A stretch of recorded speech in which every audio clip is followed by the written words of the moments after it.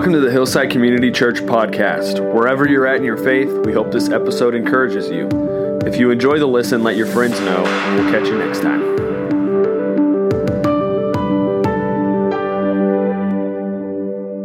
So today we're going to take communion. We're going to celebrate the Lord's table as we transition from our summer series, which was myths, to the fall series. And we'll talk about that more a little later. But I really believe that there's nothing better that we could do for our lives and our spiritual lives than to experience the grace of the table. And this is true for all of us. No matter what's going on in your life, no matter what brought you here.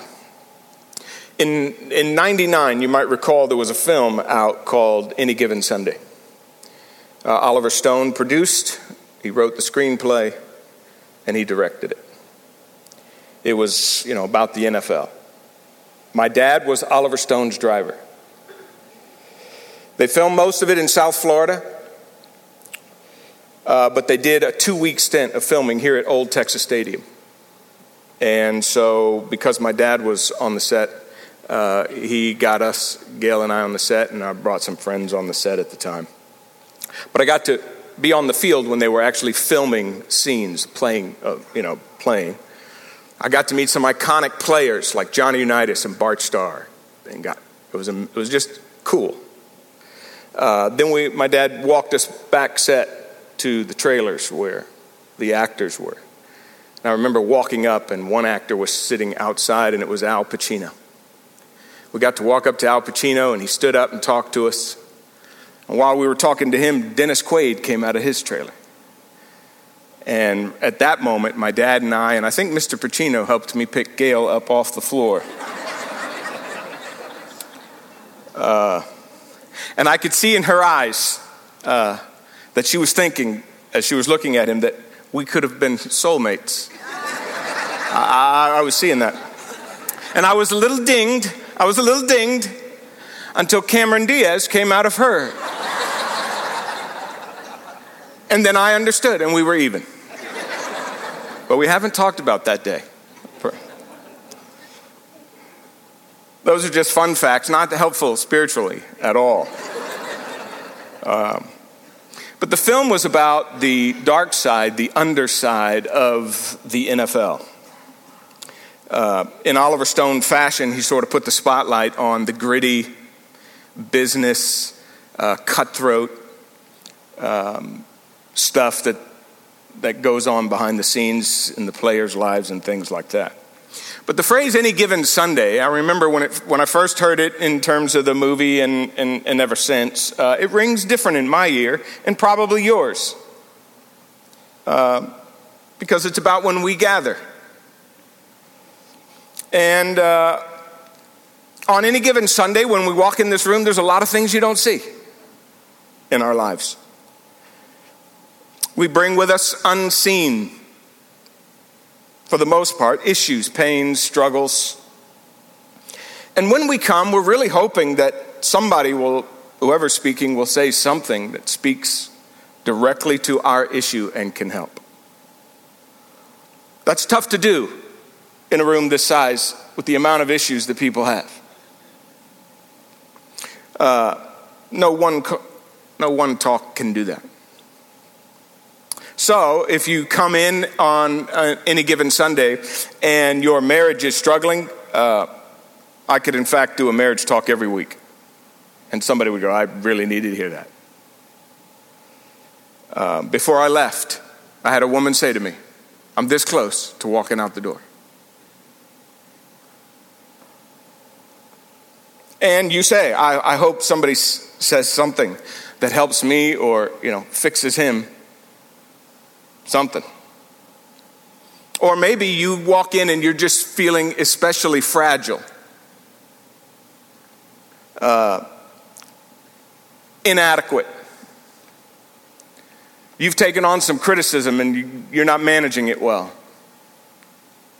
Or you've been overlooked and it's dinged you. and you're feeling a little bit insecure. Maybe you lost something that made you feel secure. And you say, I really hope somebody says something that reassures me, that grounds me. Or maybe you've just blown it completely. And you can't believe what you've done, and you're not sure you can forgive yourself. And a lifetime seems too short to make up for it. Very capable of that on any given Sunday. But you say, I really hope he says something that gives me hope, that allows me to have a new start, that's healing. Or maybe you're not sure what you believe really about spiritual things. You may not even really understand why you're here. You can't believe you're here. Maybe it's a last-ditch effort. And while you strongly doubt you'll find what you need here, you know something's missing. And you say, I hope he can say something that shows me the way. Or maybe you've just been crushed. Life's just crushed you. And you're devastated by something.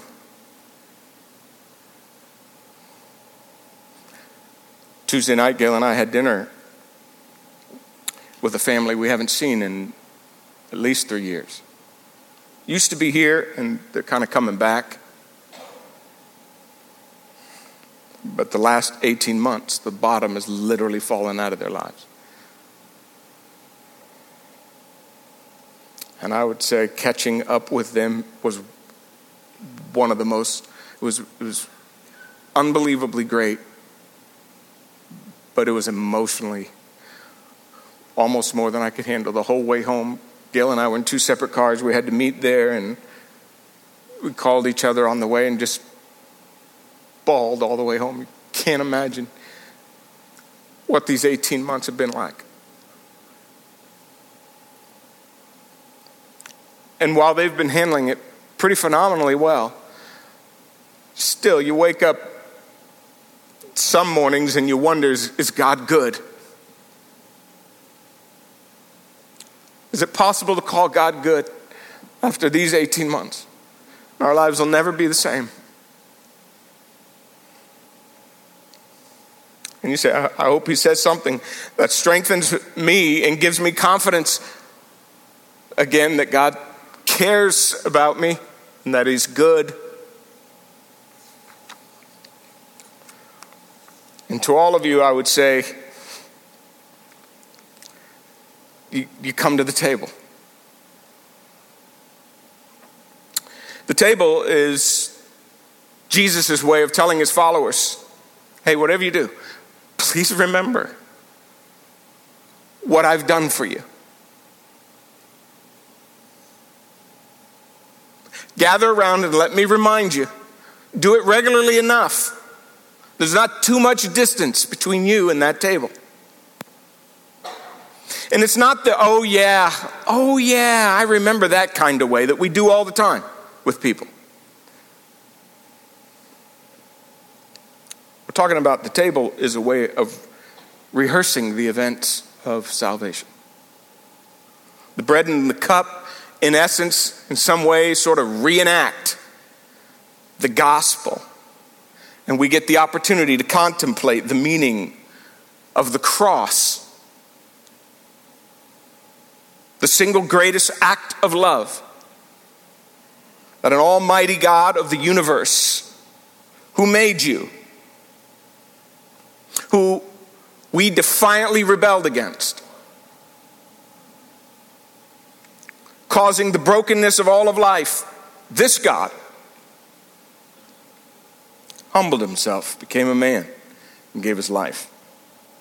Bore the punishment for our sin, took upon himself, literally, our sin and our punishment. Absorbed evil at every level, not just the personal level, the cosmic, universal level. In order to redeem, remake, and reshape us. reshape us, and ultimately everything in the entire universe will be reshaped eventually because of it. Now, if you could hear this.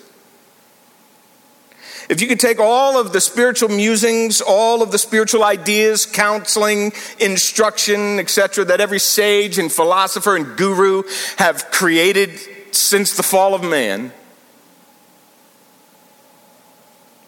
and sort of stack them up, no one idea, no combination of all of them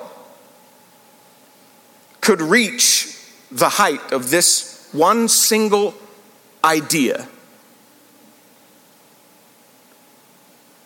that God would give his life for us. You cannot entertain a higher spiritual thought than that. And only one religion can even bring it up. And there is nothing that you need right now in your life more than for that cross to become front and center in your world. Nothing your soul needs more than the assurance of that redeeming love in your life.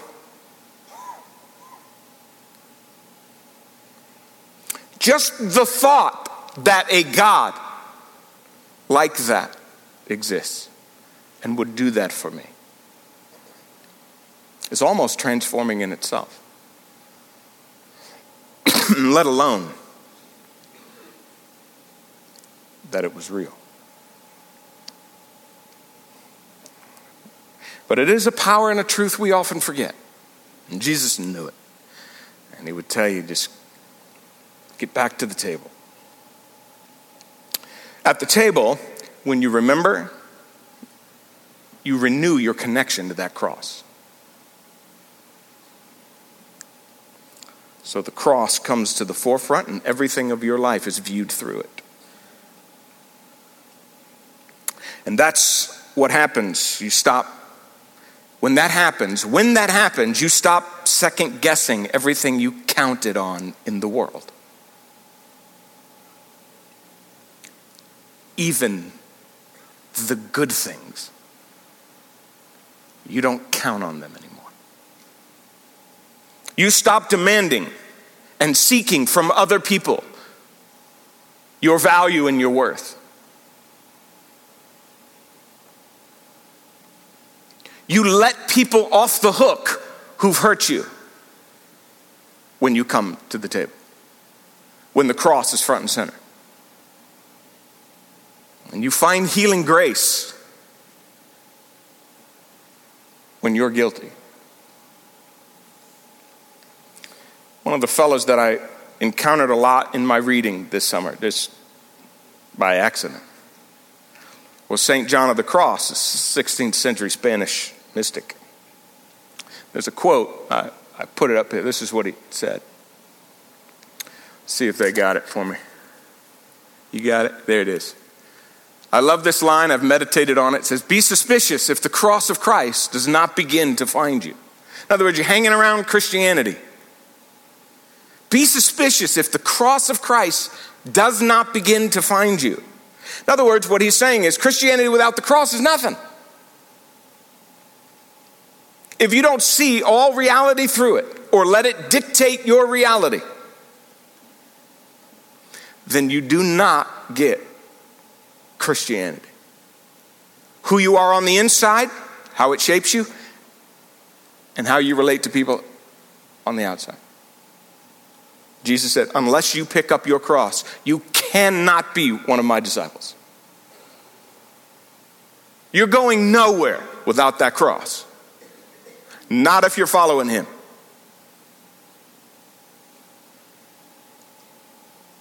So when you come to the table, you say, what does that mean when you come to the table? Well, it has implications for your life. If you're carrying that thing everywhere you go and you're reminded of it and it's front and center and you come to the table to be reminded, it has implications for your life, your relationships, and your identity. That means that after coming to the table and the cross finds you, when the cross finds you, married couple that's miserable goes home and their first fight is just who's been the bigger jerk when you look at it through the cross. And the single person who's desperate for a relationship, who's been using people and mistreating people, stops. And the single person who's been letting somebody misuse them, they stop too. When you come to the table and you've been fragile,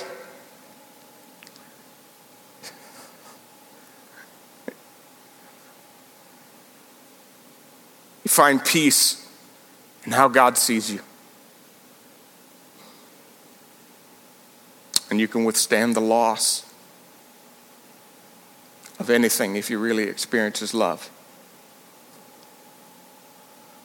The failure, you come to the cross bold, you humble yourself, and you give freely, and God freely and lavishly bestows upon you forgiveness and grace, and you feel it inside of you, and you're able to survive another day and march into the lives of the people that you've hurt, get it renewed, and start over.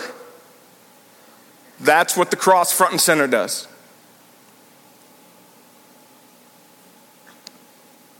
And if you're a seeker and you don't know what in the world to believe, you don't know which way to go, you let the radical truth that God would love you so much as to give His life for you sink into your heart. And I promise it'll transform everything about the way you see the world. And if you've been crushed,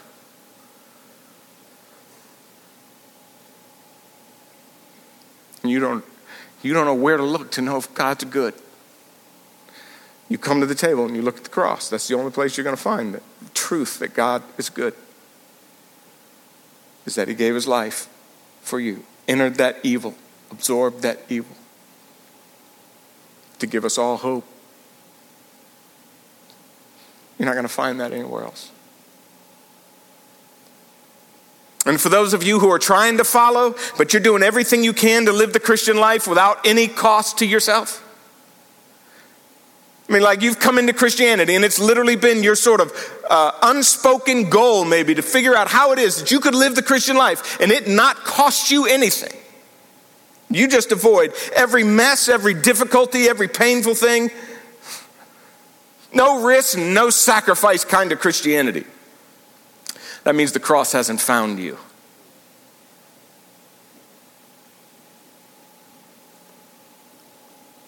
There's no way to come to the table and meet with a scarred Savior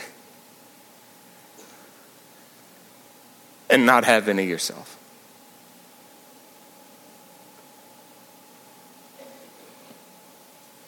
The cross says it all. It's the message for everyone. There's not a person in here that's not dealing with something that if the cross comes front and center, the answers become a lot clearer. There's not one of us in here. That's why I think Paul does in Galatians 6:14. He says this: may I never boast except in the cross of our Lord Jesus Christ, through which the world has been crucified to me and I to the world. That's everything. Someone who finds the cross and realizes everything that God has accomplished in it, realizes there's nothing else to glory in. There's nothing else to boast in. I memorized it in the King James Version when I was in high school. The King James Version says it like this, takes that strong negative, I never, it says, God forbid. And that's really the sort of the potency of the text. God forbid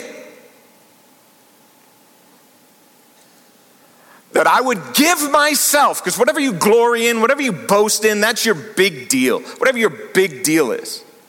And we have them all over the place in our lives. Paul says, I have no big deals in my life except that.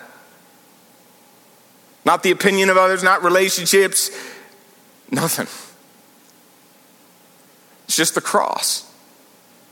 Because where else are you going to get all that? In one meal. Where else are you going to find it?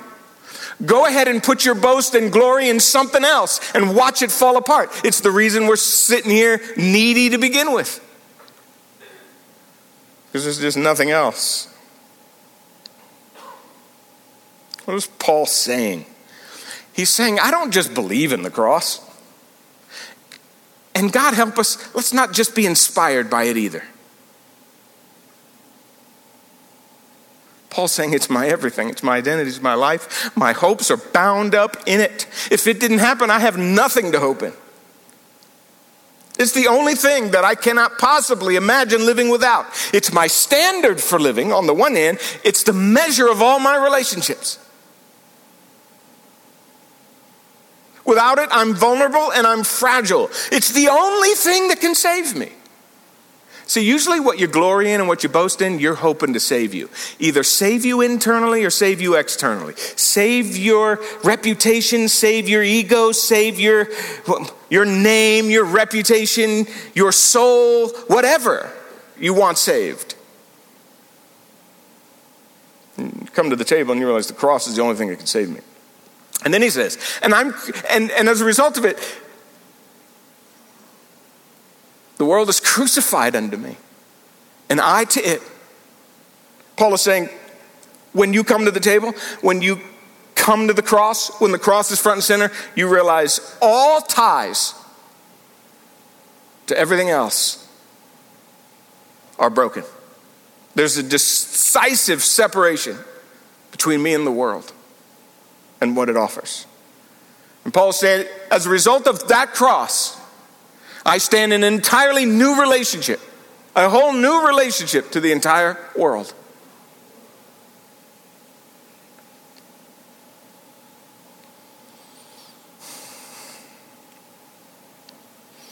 The world gets put in its place when the cross is in its right place. It keeps you from getting sucked into its illusions.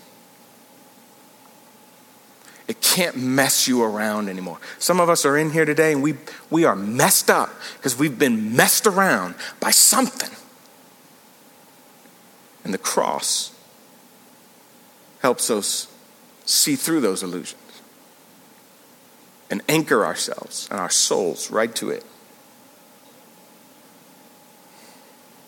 If the cross has found you, no matter what's happening in your life, it's your boast. That's what you glory in. That's what you cling to. That's the only thing you have. Solid.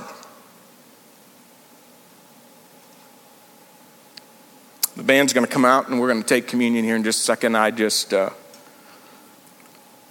sort of want to close this by saying to you, Kirk's back in India. I talked to him just a few days ago. We had a lengthy conversation, just sort of catching up on each other's summer, and he was just, at the time, 2 days away from going back to India.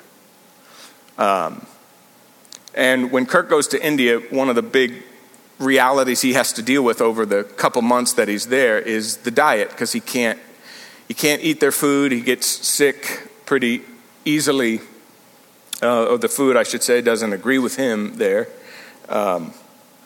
And so we got to talking. He asked me about my time with Oscar, because the three of us are pretty good buddies. And he said, well, what'd you guys do? And we talked about it. And he said, tell me what your best meal was. And kind of thing he'd bring up to me. Okay, you've been gone all summer. What was your best meal? I'm like, wow, I don't know. Because he knows Oscar and I are little eaters. So he said, so I said, well, I'll be honest with you. I gave it some thought sitting there for a minute. We were on FaceTime with each other. And I said, there was a little Italian place in Destin Gail and I had never been to.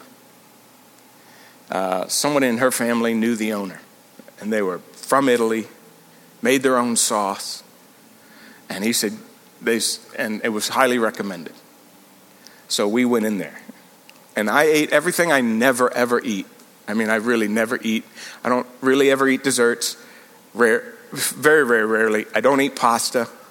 One of my favorite things in the world. Bread is sinful. Bread's just pure sin. I do my best to stay away from that. And I had it all. And I had one of the best dishes. But it was our 33rd anniversary. July 26th, we went to this Tuscany place. And I started to realize it wasn't just the food that was great, it was the company. It was the occasion. The fact that the chef, the owner, comes in every morning, makes the sauce himself, doesn't trust anyone else in the kitchen to do it. And our server was from Venice. And that was interesting. And then I realized, at the end of the day, those meals come and go. But when it comes to the nourishment of the soul, there's nothing better than the table. You won't find it anywhere else. You come to the table to find grace. And listen to me, let me say it again. There is no other table like it.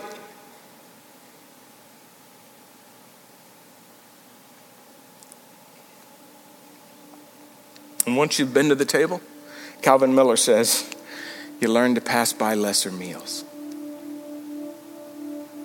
And maybe you've been being nourished on something that's not nourishing you at all.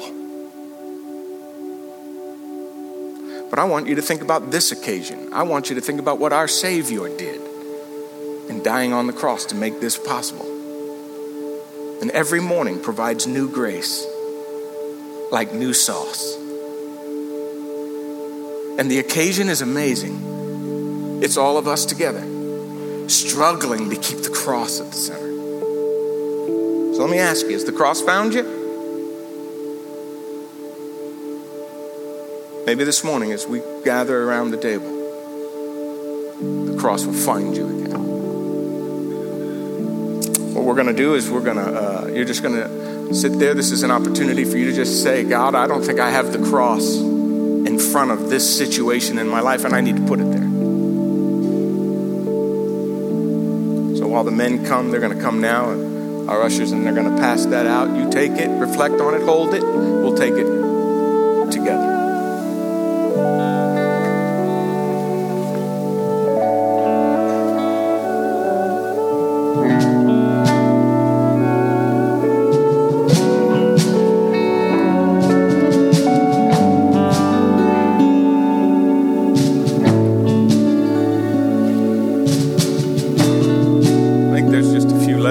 While you're doing that, do you know how to take the cross and put it front and center?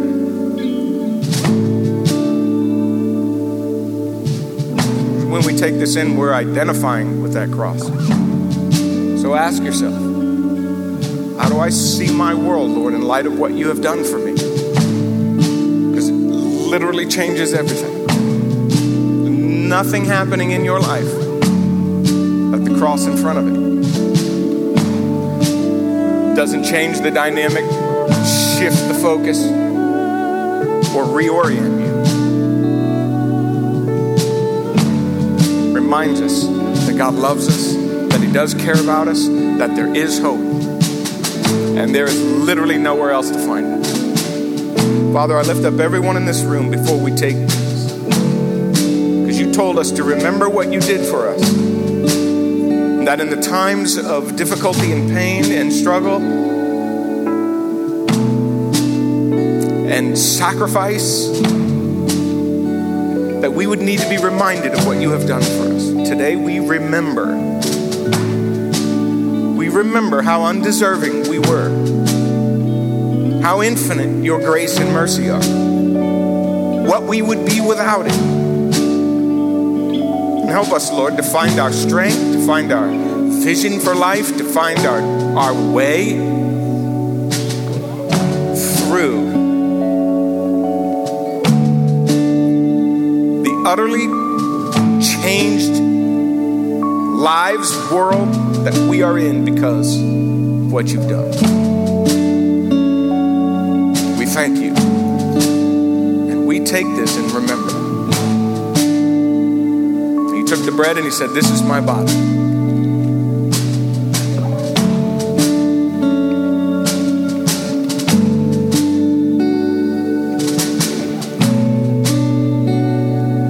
And this is my blood.